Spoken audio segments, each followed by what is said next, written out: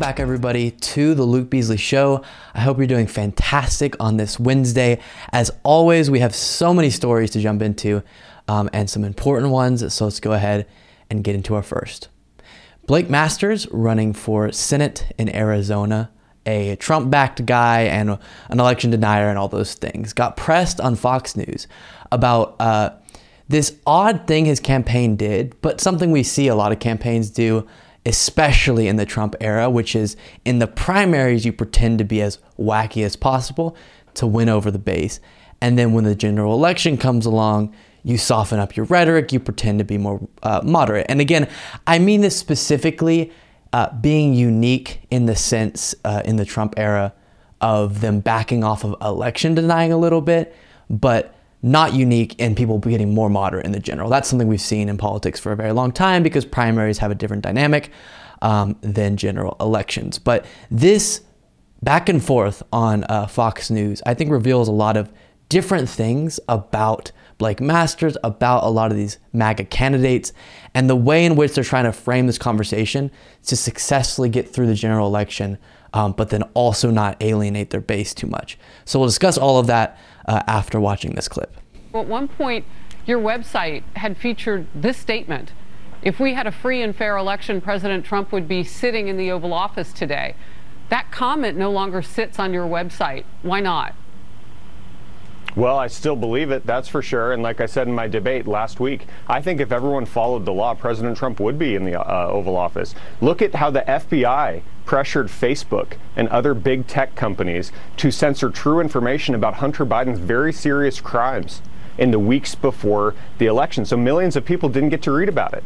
And then the media said, oh, well, that's okay, that's just Russian disinformation. No, it was true. Hunter's got all these corrupt business dealings with China and the Ukraine, and millions of people here in Arizona, millions of people in the country didn't get to read about that in the weeks before the election. I think that one act of corporate censorship, of big tech censorship, that sent Biden into the White House. And unfortunately for all of us, because he's doing a really bad job as president of the United States. Now that's interesting because that has nothing to do with the election process. You're talking about why you think it was not fair and what Americans need to know. I don't know if these polls drill down as much on the issue as you just did right there. I would just ask again why it was taken down. We'll let them follow up in a second, but one of the important parts about this is we're seeing across the board a lot of candidates who are trying to stop saying the election was fraudulent and it was stolen through the machines and blah, blah, blah, and instead highlight, this kind of manipulated story from their perspective about the FBI going and interfering with Facebook's regulation policies and forcing them to take down Hunter Biden stories. That's not what happened. The FBI did go to Facebook and say, we're expecting, as we saw in past elections, Facebook to do a big for Russia to do a big misinformation push in the build up to this election. So look out for it. They didn't say you have to. They didn't say specifically this particular story needs to come down. That never happened. But they're trying to now frame the conversation as, okay, we're not going to say it was fraudulent, but we're going to say it wasn't fair because of the Hunter Biden story. One of the people in that debate with you was an independent. And I know it was an issue that he was willing to use against you. So just your last thought on that, we'll move forward. Like I said, I think, states changed the rules to flood the zone with mail-in ballots. I think that's messed up.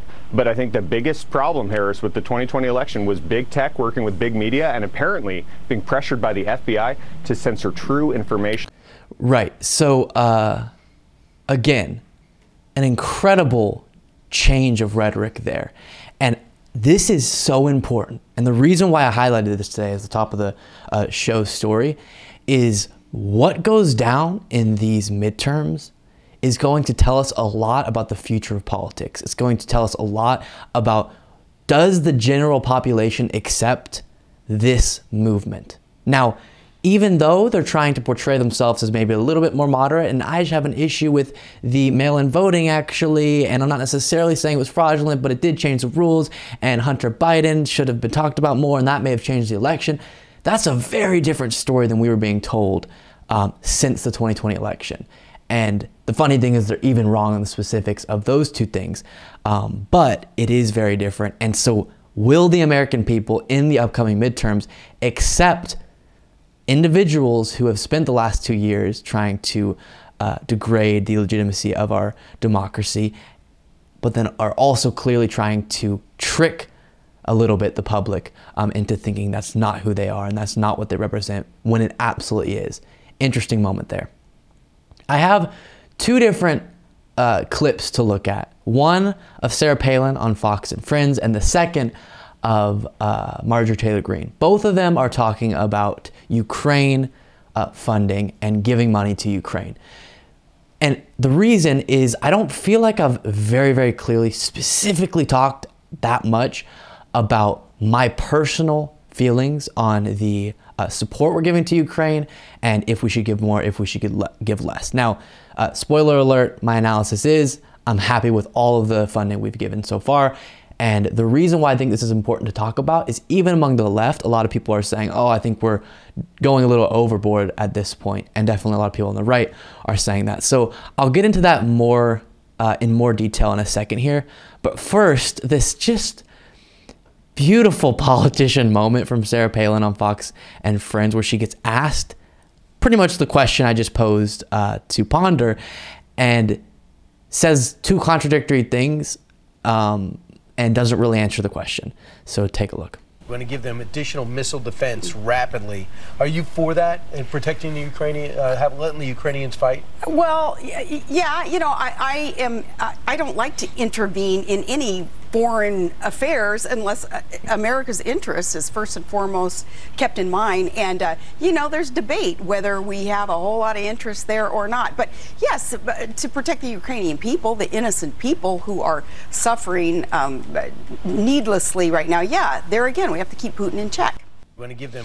So she starts her sentence off alluding to the fact that she doesn't think we should be doing a lot of stuff that isn't directly in the United States citizens' interest or benefiting them directly in some kind of way, which is a talking point we hear a lot from people who are against the aid, but then quickly flips it around to say, but I mean, to help Ukrainian people, yes. So which one is it?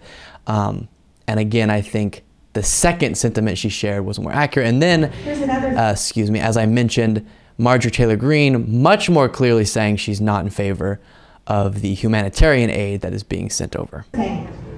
Humanitarian aid. Isn't that a lovely term? Don't we all believe in humanitarian aid? I do. Sounds really nice. It does. It sounds wonderful. Do we want to help people? Of course we want to help people.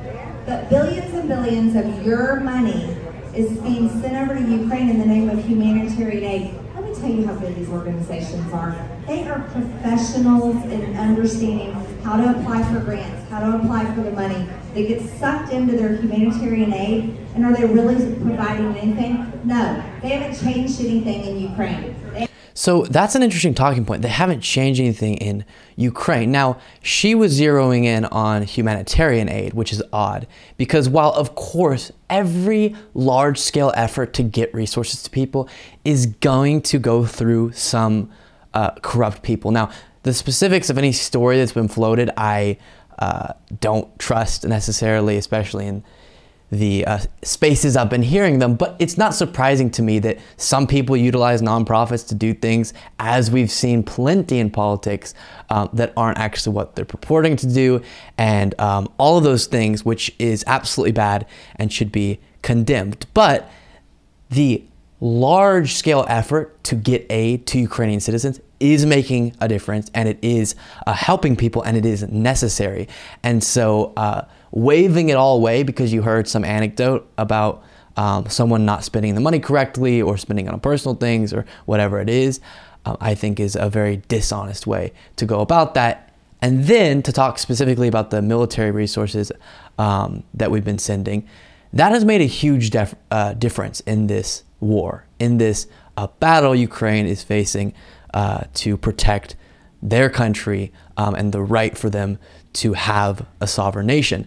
And people, I think, like to have it both ways. They like to cheer on Ukraine for doing really well while also saying the United States shouldn't be sending so much support.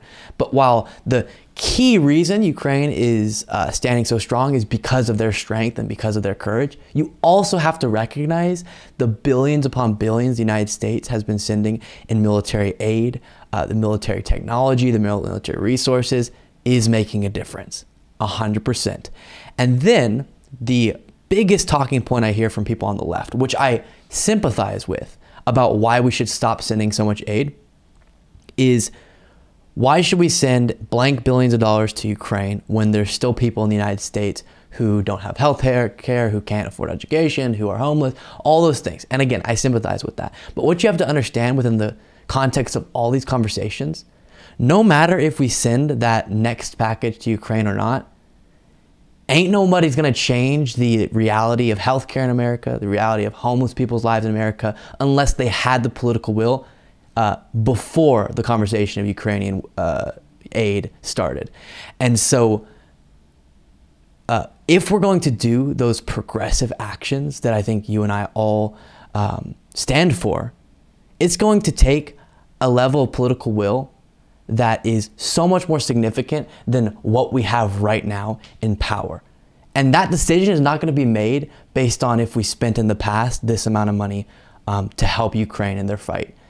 I can tell you in every other past instance this has been floated, it wasn't like, okay, we cut down the aid to hurricane relief and all of a sudden decided to spend that money on getting people universal health care. That's not how our political system works. Instead, you have to take it case by case. Is this a justified moment to spend money? And then understand we have to do a huge paradigm shift and get so many better politicians in power to achieve a lot of these other ambitions that we have that honestly are not connected at all to this current one. And so that answers that question. And the final element of it is the hundreds of years ramifications of Ukraine standing strong and bringing Russia to their knees is so positive for the world that so much money would be justified to be spent to make that happen.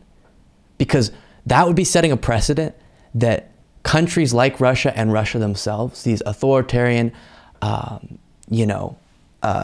countries that don't respect the sovereignty of others, will have to learn a lesson when seeing the way that the world united around Ukraine in this moment. And that will have positive ramifications for years to come. It's very important. Let me know what you think in the comments. Tulsi Gabbard appeared on Joe Rogan's podcast. And if you missed it, I didn't cover her initial video, I'm leaving the Democratic Party. Yeah, you weren't in it anyways. Shut up. For a while, she's been doing this grift that we see a lot of people do where they pretend they're still on the left and then just only make right-wing talking points. And it's exhausting. But she posted a big thing, finally, admitting that she's no longer even attempting to appear on the left and she's not in the Democratic Party. And we'll look at that video in a second here, but I didn't originally cover it because her whole point of doing all this is just to kind of get a bunch of attention. And there wasn't valuable points to be made around it. Now there is, now that she appeared on Joe Rogan, because she talked about nuclear war. And that was one of the things that she cited in her video, saying why she can't associate with the Democratic Party anymore because they're warmongers and pushing us towards a nuclear war. Now, we'll discuss why that's absurd in a second here, but first, take a look at the moment on Joe Rogan that I spoke of. Are you going to run for any kind of office as an independent? I'm not running for anything now. I am deeply, deeply concerned about this very real and imminent threat of nuclear war that no one is talking about, that no one is preparing the American people for, that people are kind of sitting ducks because of the decisions that our leaders have made. If I felt that there was a way that I could stop that and make a difference and impact that and pull us back from the brink, then yeah, I'd seriously consider running again. So first off, I don't want to see that. I don't want to see her run. But second off, if you're really concerned about the threat of nuclear war and you're saying that people aren't properly highlighting that, then you should be more supportive of the Democratic Party right now, because the leader, Joe Biden, has been highlighting that threat and has been trying to do everything possible rhetorically to make clear to Putin, listen, nuclear action cannot be taken. Otherwise, we have devastating consequences on our horizon.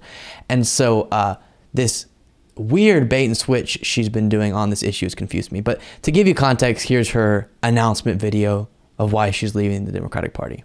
I can no longer remain in today's Democratic Party that's under the complete control of an elitist cabal of warmongers who are driven by cowardly wokeness, who divide us by racializing every issue and stoking anti-white racism, who actively work to undermine our God-given freedoms that are enshrined in our Constitution, who are hostile to people of faith and spirituality, who demonize the police but protect criminals at the expense of law-abiding Americans, who believe in open borders, who weaponize the national security So she's just lying, okay? State to go after their political opponents. There's her alluding to Trump being wrongfully persecuted. And above all, who are dragging us ever closer to nuclear war. All right, we'll stop it there. But the elitist cabal controlling the Democratic Party, I don't know if there's any genuine element to that, or if it's just a way for her to fit into this niche, because you can make a whole lot of cash if you're the person who just couldn't take the left anymore, and now you're going to go appear in right-wing media. Whereas people on the left really don't glorify that nearly as much. So there's not a huge market for people who leave the right to go to the left. It's like, great, you're welcome here, but you're not going to be a huge celebrity who gets a bunch of money and gigs because of that story. On the right, for some reason, we've seen so many of these instances. So right when she started being super critical of everything the left does, which is fair, you can criticize the left as much as you want, but then ignoring the horrible aspects of the right, she's getting brought on Tucker Carlson and all of these things, and pretending like, again, as you saw in that video, the biggest issue that's facing America is wokeness and not the massive threat to democracy, the assault on all these important institutions, and the rise of this weird religious nationalism that is dangerous. So I don't really care that much about her, but I do think you should be concerned with the threat of nuclear war that we're headed towards. But her using that as a critique of the Democratic kind of movement right now, when it's so clear that's attempting to be avoided, is a little bit silly. And I hope to not see her run for any office. And then in this same interview, she talks about how she lost friends because of her appearances on Tucker Carlson. So I'll show you this and we'll discuss why I found it notable. What about if you do right-wing talk shows? Like if you're a Democrat and you decide to go on Tucker Carlson, for instance, like what is that like? It ranges from people kind of like giving you a cynical look, like whose side are you really on, to people just outright ending that friendship or that professional relationship because they don't want to have anything to do with you. Have you experienced that? Over and over. Really? Over and over. And it's not just Tucker Carlson. There's been this... Okay. So over and over, she's experienced the loss or shunning from friends because of her appearances on right-wing media and the change in her political story. And if you aren't familiar with her, she ran for president as a Democrat and didn't get much support at all, but was pretending to be not like a progressive, but progressive on some things and then kind of weird on other things. And then just did a big flip when I think she realized, okay, I'm not going to be successful within the current Democratic Party. So instead, I can make myself this figure that the right will love, who pretends to be this former leftist or former Democrat who realizes how beautiful and perfect and wonderful the right wing is. And the important part, I think, anytime you hear someone bring up all of these either lies about what the current Democratic Party stands for, which there's some stuff that the Democratic Party does that's deeply aggravating, but in a general sense, or grabbing onto the smallest little elements of the progressive movement and obsessing over them and pretending like that's everything. The first thing you have to think about is the person in front of me. are they making this criticism right after and then also right before making clear that the real and present threat that is posed right now to the most important part of everything related to politics, which is our democratic process, which is all coming from the right, that threat? If they're not doing that, if that's not how they're structuring, hey, here's some elements of the left that are super annoying and aggravating, and here's some dumb people. But remember, right now, we may lose our ability to even argue within the political process with those dumb people because we could lose our democracy because we have a movement that stands for a guy who attempted in multiple ways to stay in power when he lost, and a bunch of people running in races right now who are saying if they don't win, it was stolen from them without evidence, and attempts to get people into Secretary of State's positions who will just do everything possible to keep the Republican in power, even if they lose, and all these devastating things that, again, would break down our ability to even have these political battles on the democracy stage, because the democracy stage could be broken down so significantly. And so someone like her is actually an incredibly dangerous and dishonest actor, because she is framing for people who really want to hear this, the conversation as one about some of these issues that may exist within the Democratic Party, but mostly characterizations of the current Democratic Party that aren't even accurate, or the progressive movement, and making that the focus of people who are moderate and are looking to this former Democrat for some advice, or Republicans who like the way that hits their ears. And so it really enrages me when I see people doing this who are just completely ignoring the important parts, because we can have policy disagreements. Let's do it. We can hate each other's politics. That doesn't matter. But you covering for a very dangerous movement at a very important moment right now in American history is something I can't get on board with. And then finally, I'll say the huge level of complaints that I'm seeing from people who feel outcasted whenever they change to being a different political ideology or do something like she's doing. I'm a little bit sick of it. Now, I don't think you just simply being a Republican should get you outcasted from Democratic spaces and, big D Democratic. No. But if you are someone who has just wildly different views about important subjects, this isn't whether you're a, Dallas Cowboys or Houston Texans fan. This is important stuff for the future of our country and crucial aspects of our process being citizens here. It's perfectly fair for people not to like hanging with you as much. I don't know why it's, I'm being canceled because I lost friends. Yeah, you guys clearly diverged a lot in your stances on important issues. And a lot of times friendships break up whenever that happens. It's not you being the most persecuted person ever. I have people who don't want to be friends with me because they're way more conservative than me.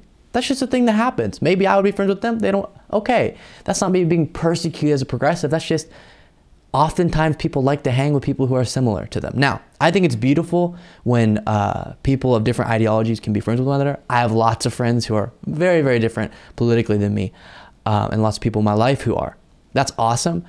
But you can't pretend that you're persecuted just because you lose friends, because you got super opposed to many of the things that they feel are very important. And people don't like to hang out with people who disagree on crucial aspects of what they stand for. Joe Biden did an interview with Jake Tapper, and I have a few moments. It was a fascinating interview.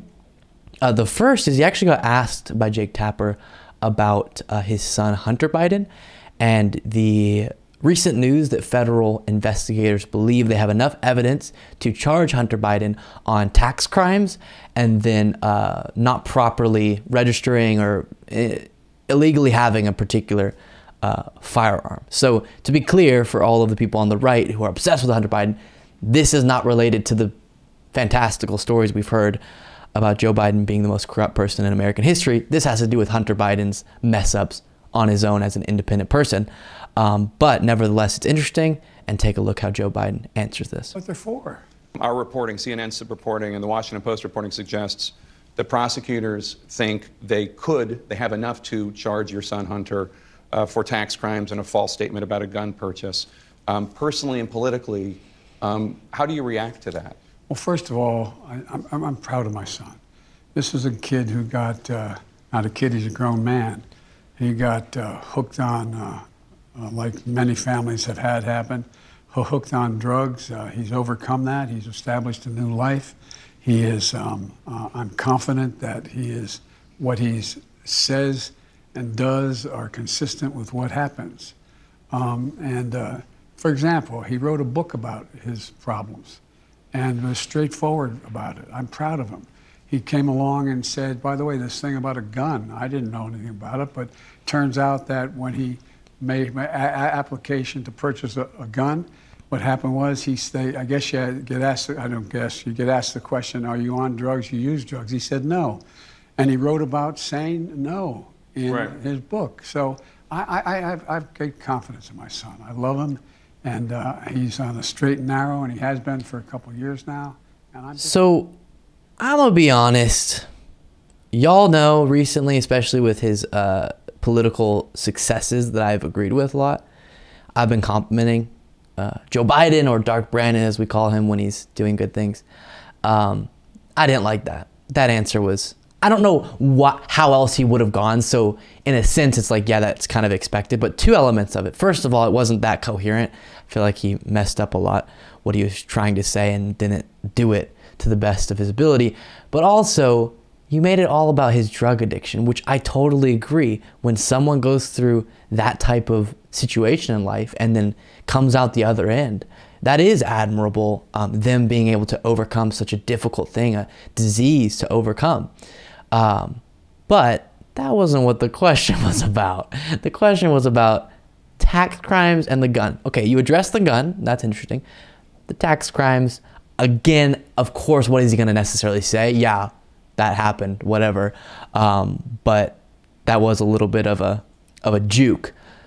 And then next, he gets asked about his trip to Saudi Arabia and how not too long after that, the OPEC, which Saudi Arabia obviously has sway in, is a part of, decided to cut production, raise prices. And a lot of people thought that Joe Biden was going to Saudi Arabia to kind of make nice with them so that they would help with our oil and gas situation. And so this is kind of the opposite of what people thought that trip was for, at least in the outcome that occurred soon after. And Joe Biden claims, well, that wasn't what the point of the trip was. Take a look. Turn to Saudi Arabia. Some of your Democratic allies on Capitol Hill are afraid that the U.S. got played when you went to Saudi Arabia and fist bumped with the Crown Prince, because now, obviously, a few months later, Saudi-backed OPEC is slashing oil production in partnership with Russia. The chairman of the Senate Foreign Relations Committee, Menendez, just called for a freeze on cooperation with Saudi Arabia, including most arms sales. Senator Durbin, the number 2 Democrat in the Senate, says the Saudis sided with Russia against the United States. Do you think it's time for the U.S. to rethink its relationship with Saudi Arabia? Yes, and by the way, let's get straight why I went. I didn't go to one about oil. I went about making sure that we made sure that we weren't going to walk away from the Middle East and what was going on. And by the way, today I just got off the telephone with the president I got off the phone with the Prime Minister of Israel and the President of Lebanon. They've worked out a deal. They've been at war, declared war with one another for a long time. They've worked out a boundary relationship along in the Eastern Mediterranean for oil. And they're going to make an agreement that is historic. We also got overflights for Israeli planes over Saudi Arabia. We got movement in terms of how we would deal in the Middle East with aggression from Iran. But it wasn't, there were eight other parties. Okay, fair enough. And then later on, he goes to say that when the House and Senate get back, they're going to try to take some sort of action that punishes or there'll be consequences for the actions that were taken by OPEC. So we'll see there. And I think that explanation makes sense. Listen, the trip, I don't know if it's true or not, but was about these other things that are going on that are significant as well. And that would be justification for a trip like that.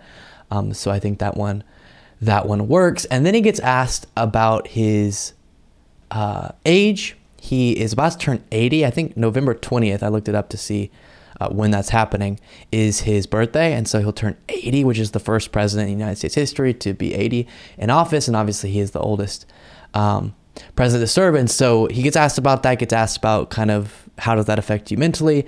And then we'll see him later say he thinks he can beat Donald Trump if he were to run again. You're about to turn 80 next month. Happy birthday ahead of time. Whenever anyone raises concerns about your age, you're the oldest president in the history. For some reason, that reminded me of, you know, my little sister is who I think of, who like plans out their birthday really far in advance. Why are we happy birthdaying him a month in advance? Come on, calm down. It's not your birthday until like 2 days before. Then you can start saying happy early birthday. History of the United States, you always say, watch me. Voters have been watching you. Democratic voters approve of the job you're doing. Democratic voters overwhelmingly like you. But one poll shows that almost 2/3 of Democratic voters want a new nominee in 2024. And the top reason they gave was your age. So what's your message to Democrats who like you, who like what you've done, but are concerned about your age and the demands of the job? Well, they're concerned about whether or not I can get anything done. Look what I've gotten done. Name me a president in recent history that's gotten as much done as I have in the first 2 years. Not a joke. You may not like what I got done, but the vast majority of the American people do like what I got done. And so it's a matter of, can you do the job? And I believe I can do the job. I've been able to do the job. I've gotten more done. I got the Inflation Reduction. I got all these pieces of legislation passed. And I ran on that. I said this is what I was going to do. And I'm still getting it done. We've got, you know, dealing with, you know, making sure the veterans get compensated for the burn pits. The burn pits, making sure that we're in a situation where we finally have action on guns. And by the way, I'm going to get an assault weapons ban. Before this is over, I'm going to get that. He's going to get an assault weapons ban, is a promise he makes at the end there. That's significant. So, again, from his perspective, of course he can't answer, yeah, I also think I'm too old. So, fair enough. Look what I've gotten done. You should judge me based on the effectiveness of my administration. And he has been an effective president pretty objectively, I would say, for the first 2 years of a U.S. president. But I think it's a valid concern from the American people and from Democrats to say, listen, we actually like what your administration's done, but we do want to see a new nominee in 2024. And then finally, here's him saying he does think he can beat Donald Trump. Big question, of course, is when you're going to make an official announcement about whether or not you're going to run for 2024 for re-election. Do you think you'll make a decision before the end of the year? Well, look, I'm not going to make this about my decision. I'm going to make this about this off-year election. After that's done in November, then I'm going to be in the process of deciding. Is one of the calculations that you think you're the only one who can beat Donald Trump? I believe I can beat Donald Trump again. All right, Mr. President, thank you so much for your time today. We really appreciate it. Okay, so there we go. I think he could. I think he could beat him. Again, it would be great to have a fresher nominee, but I think Trump's damaged enough to where if Joe Biden, especially with 2 more years, especially if he still had the House and the Senate 2022 to 2024 and could accomplish a few more things and could give the economy a little bit more time to recover fully from, at least inflation-wise, from the pandemic, then I think Biden, with all of the flaws we recognize, could still be Donald Trump. But we will see crazy stuff. We will be right back after a quick break.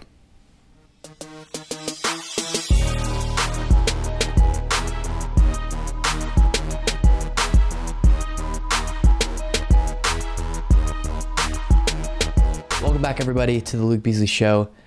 Donald Trump attempted, as you know, to stay in power in multiple ways. One of them was this fake elector scheme. And so we're going to take a look here about how there's a group that's attempting to shed light on and highlight a specific individual who hasn't been getting that much attention, whereas Rudy Giuliani and Easton, or we'll look at in a second here, one of the other lawyers that got a lot of attention, have been getting discussed who were involved in this fake elector scheme. But another guy, Chesebro, hasn't. And so a group is attempting to get an investigation going on into him about that, because it seems like he was one of the original people to pitch the idea. And if you forgot, the piece we're about to look at from the New York Times will also go through this a bit, but the idea was state legislatures and then governors sign off on electors going to Washington based on who won in the state and saying, we vote our elector votes for this candidate, right? And that's the electoral college process we have. It's kind of weird, but that's how it goes. And so it's based on who wins the popular vote in the state that is sitting those electors. And so the idea from these Trump allies was, what if we just get other people to say they're the electors? And then Mike Pence goes, oh no, there's two sets of electors. We can't decide. Trump has to stay in power. Now, again, Vice President Pence said, I'm not going to do that. He didn't go along with it, which was a good move. But that was the plan. And again, that is a non-military coup. You're trying to stay in power. You're trying to overthrow the lawful election process. It's real stuff. So let's take a look from the New York Times. Lawyers group asks court to punish an author of Trump electors scheme. In the emerging history of how a small group of lawyers aided former President Donald J. Trump's attempt to stay in power despite losing the 2020 election, Kenneth Chesebro has received far less attention than others like Rudy Giuliani and John Eastman. I may have said Easton.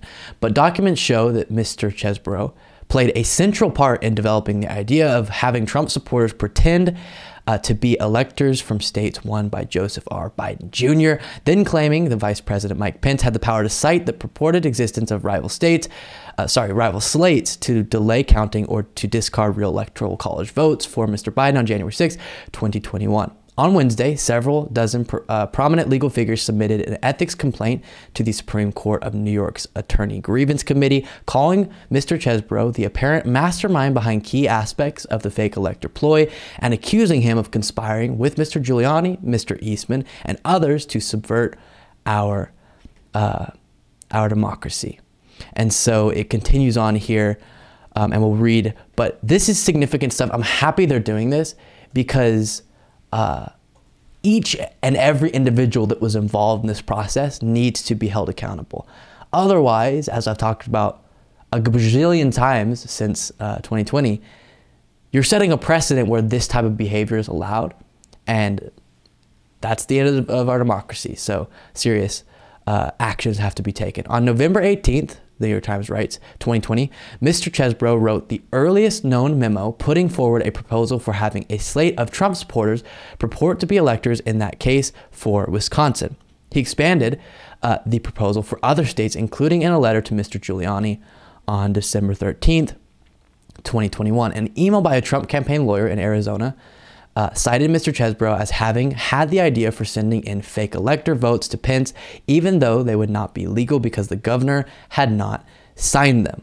And you can continue on reading in this article if you choose. We will put it in the description of this YouTube video. But this lawyer group made up of prominent legal figures and former government officials and all those things is saying, listen, good that Giuliani and Eastman are getting investigated and getting the amount of attention that they need to get.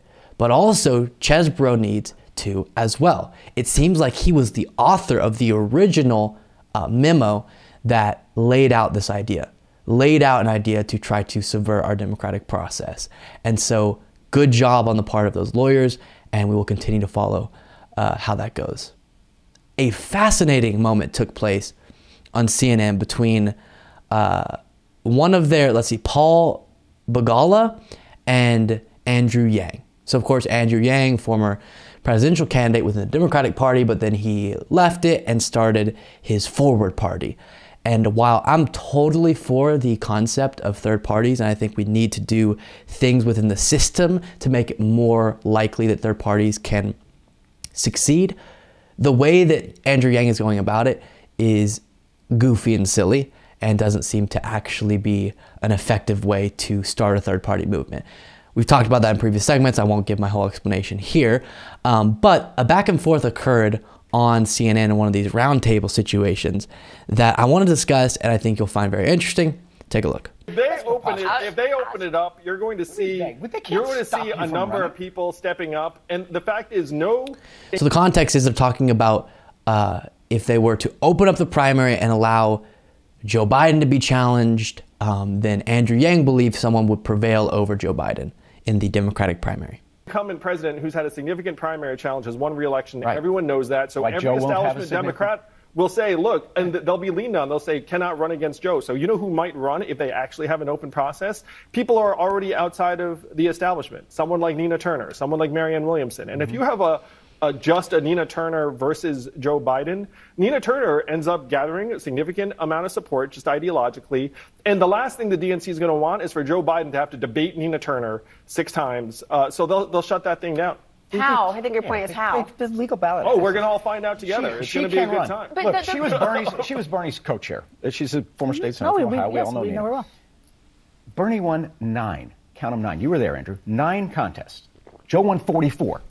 And I think Bernie maybe has more support than Nina. So bring it on. What the hell are you worried about? I mean, you're not a Democrat anymore, but I am. And as a guy who loves Joe Biden, that's fine. He'll steamroll any potential Democrat and then go on and beat Trump. Field in the Democratic primaries. And the fact is, Joe Biden performed worse in the early states where voters saw a lot of him. And that's just a fact.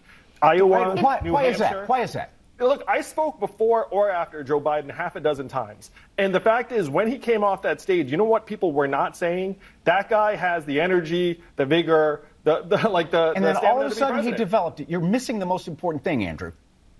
The early states are full of white liberals. They don't like Joe. Then when we moved to real Democrats, African Americans in the South, they loved him and he steamrolled everybody. Because in my party, the heart and soul of the party are people of color, not pain-in-the-ass white liberals on Twitter. I'm sorry to use bad language. I think you touched a button here. But that's the heart of my party. The Republicans. I have to address up front, I don't like the wording he used there. But the point that got arisen or got brought up was an important one. So no, there's no more real Democrat than another Democrat. Okay, so saying that a real Democrat, a black voter is a more real Democrat than a white voter is silly, but understanding that what makes the Democratic base what it is the diversity. It is the black population. It is the Latino population, et cetera, compared to the Republican base is absolutely true. And it is fair to recognize that the states at the beginning of the primary process within the Democratic Party absolutely are made up of more white voters, more voters who would lean to someone like Bernie Sanders, and that's why he did well in the beginning ones. But I'm someone who didn't think Joe Biden was the most amazing candidate at all, and in the primaries was like, ugh. But recognize still, the country is not where some progressives think it is yet.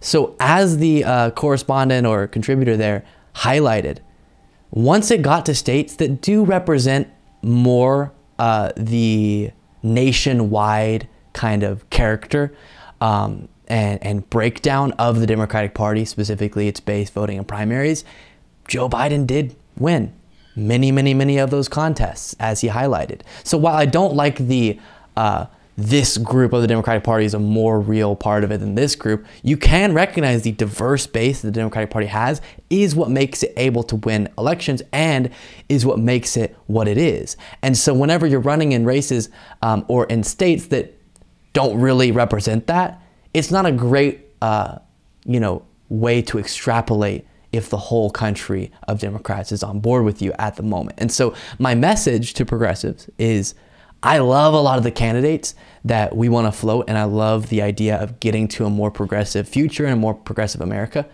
But to do that, you gotta recognize the reality of the here and now. And the here and now is the country just isn't on board yet with a Bernie Sanders presidency. And they were more on board with a Biden presidency. And you can hope for someone more progressive than Biden, even though he's done a lot of progressive stuff, while recognizing the core of the Democratic Party isn't quite there yet. And then you can cite how you poll people on progressive issues and it gets very high support, but that's not all of politics. You got the issues and then you got the individuals who represent the issues. And so a lot of times, even though people, say a lot of them that they want universal health care, they'll vote for someone who isn't for universal health care because of all of the factors around what makes a politician, in their mind, electable. Now, I can disagree with them on that. I can wish that they would vote for the candidates that go down the line and support all of the progressive policies that, in theory, a lot of Democratic voters support. But it doesn't mean that somehow we were scammed or somehow the election was stolen or et cetera, because Biden came out on top and because the Democratic Party still is more moderate than some would hope. And so I think that was highlighted. The other piece of it is, guys, I've heard this a couple of times. Nina Turner, she is, when I hear her speak, she is incredible. And I wished that she beat Shontel Brown. But she ran 2 congressional races. The first, she lost. It was close. The second, she got trounced in. Why people keep floating her as a possible presidential candidate, I don't understand. Again, love her to death, but not a viable presidential candidate if she couldn't win in a district where she was much more well-known, where she had served before, and wasn't able to win there. How could she win on a national stage? I don't get that. Why that would be an idea of her challenging Biden. I just don't get sometimes the ideas that progressives float, even though I'm on board with the policies that I think we are all on board with. So try to be logical, even though I know our hearts get into these things, and definitely an interesting exchange there on CNN. There was a hack of a few different airports' online systems that seems to be from Russian hackers. Now, not the Russian government, but pro-Russian, Russian-speaking hackers.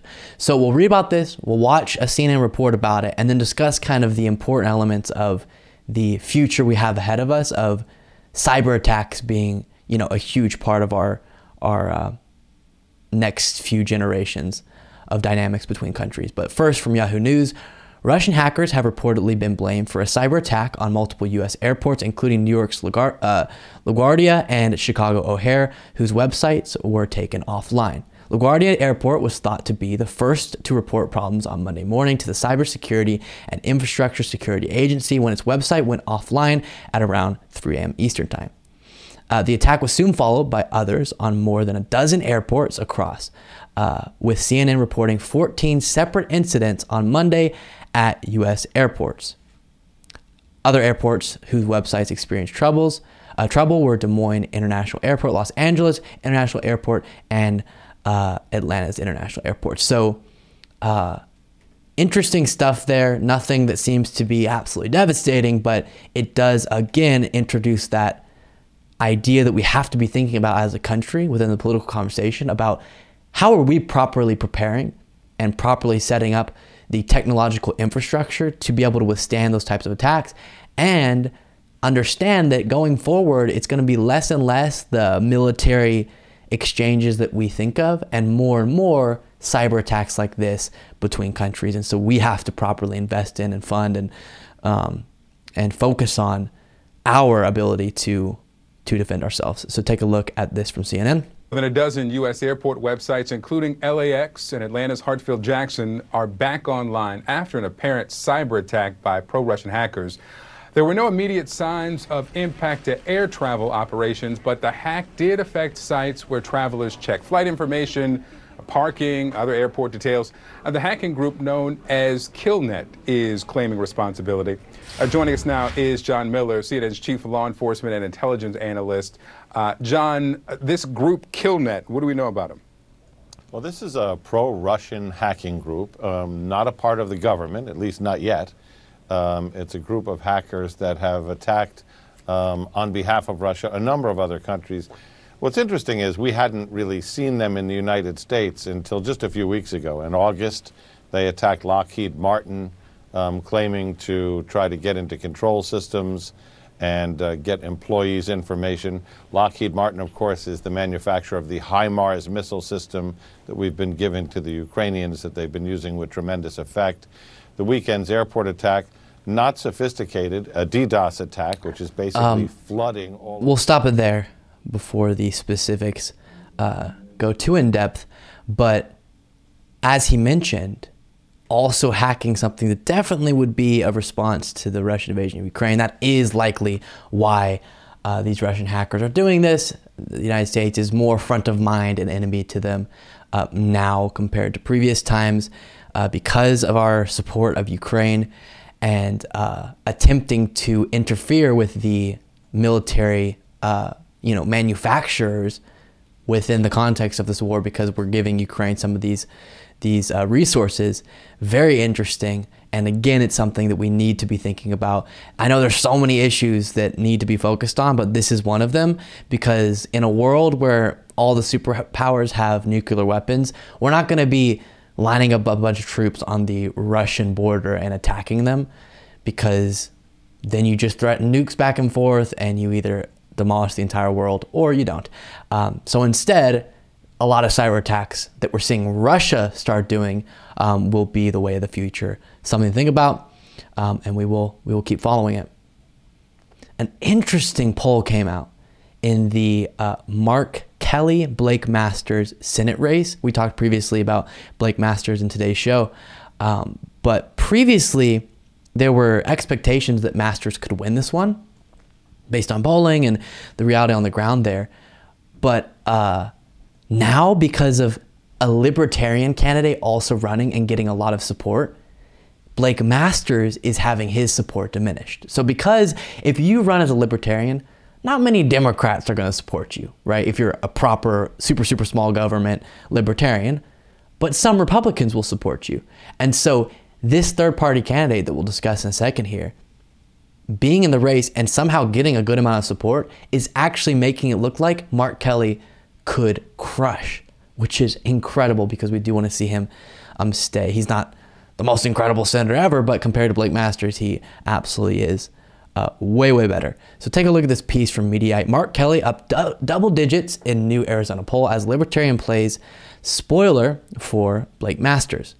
A new poll in the key Arizona U.S. Senate race between incumbent Senator Mark Kelly and GOP nominee Blake Masters is suddenly a 3-person race, according to a new poll, as the Libertarian candidate Mark Victor is now in double digits, which is significant as a third party to get double digits in polling. The survey conducted by Arizona-based Ohio Predictive Insights, is that what it's supposed to? OH Predictive Insights, was reported on exclusively by the National Journal's Daily Hotline Tuesday and showed Kelly leading Masters 46% to 33%, a double-digit lead, which previous polling that wasn't accounting for, or at least as accurately, this third-party candidate was not getting that level of a lead for Kelly. The poll surveyed 674 likely voters in the state from October 4th to 6th and found Victor with 15% of the vote, with 6% remained undecided. Kelly's and Masters' vote share remained largely unchanged since the same survey was taken in September. The big shift in the poll was toward Victor, who had only 6% support in September. Notably, the three candidates shared the debate stage on Friday before the poll was taken. So we'll see how the debate affect the polling, unless it said before the debate was okay. So that was probably where Victor got a lot of his support. So again, that's good news for the Arizona race. That's one of the states people are watching as the one that could tilt the power in the Senate. So we have Pennsylvania, luckily looking pretty good right now. We have Ohio, that's going to be tough. We have Georgia looking good now since Raphael Warnock is likely going to win because of the big abortion story about Herschel Walker. And then you got Arizona, and I was really worried about that one, but it looks like he could pull it through because of this libertarian candidate, which would be incredible, and we will be rooting him on in the midterms that are so close at this point. Thank you all so much for watching and listening to today's show. I will see you tomorrow.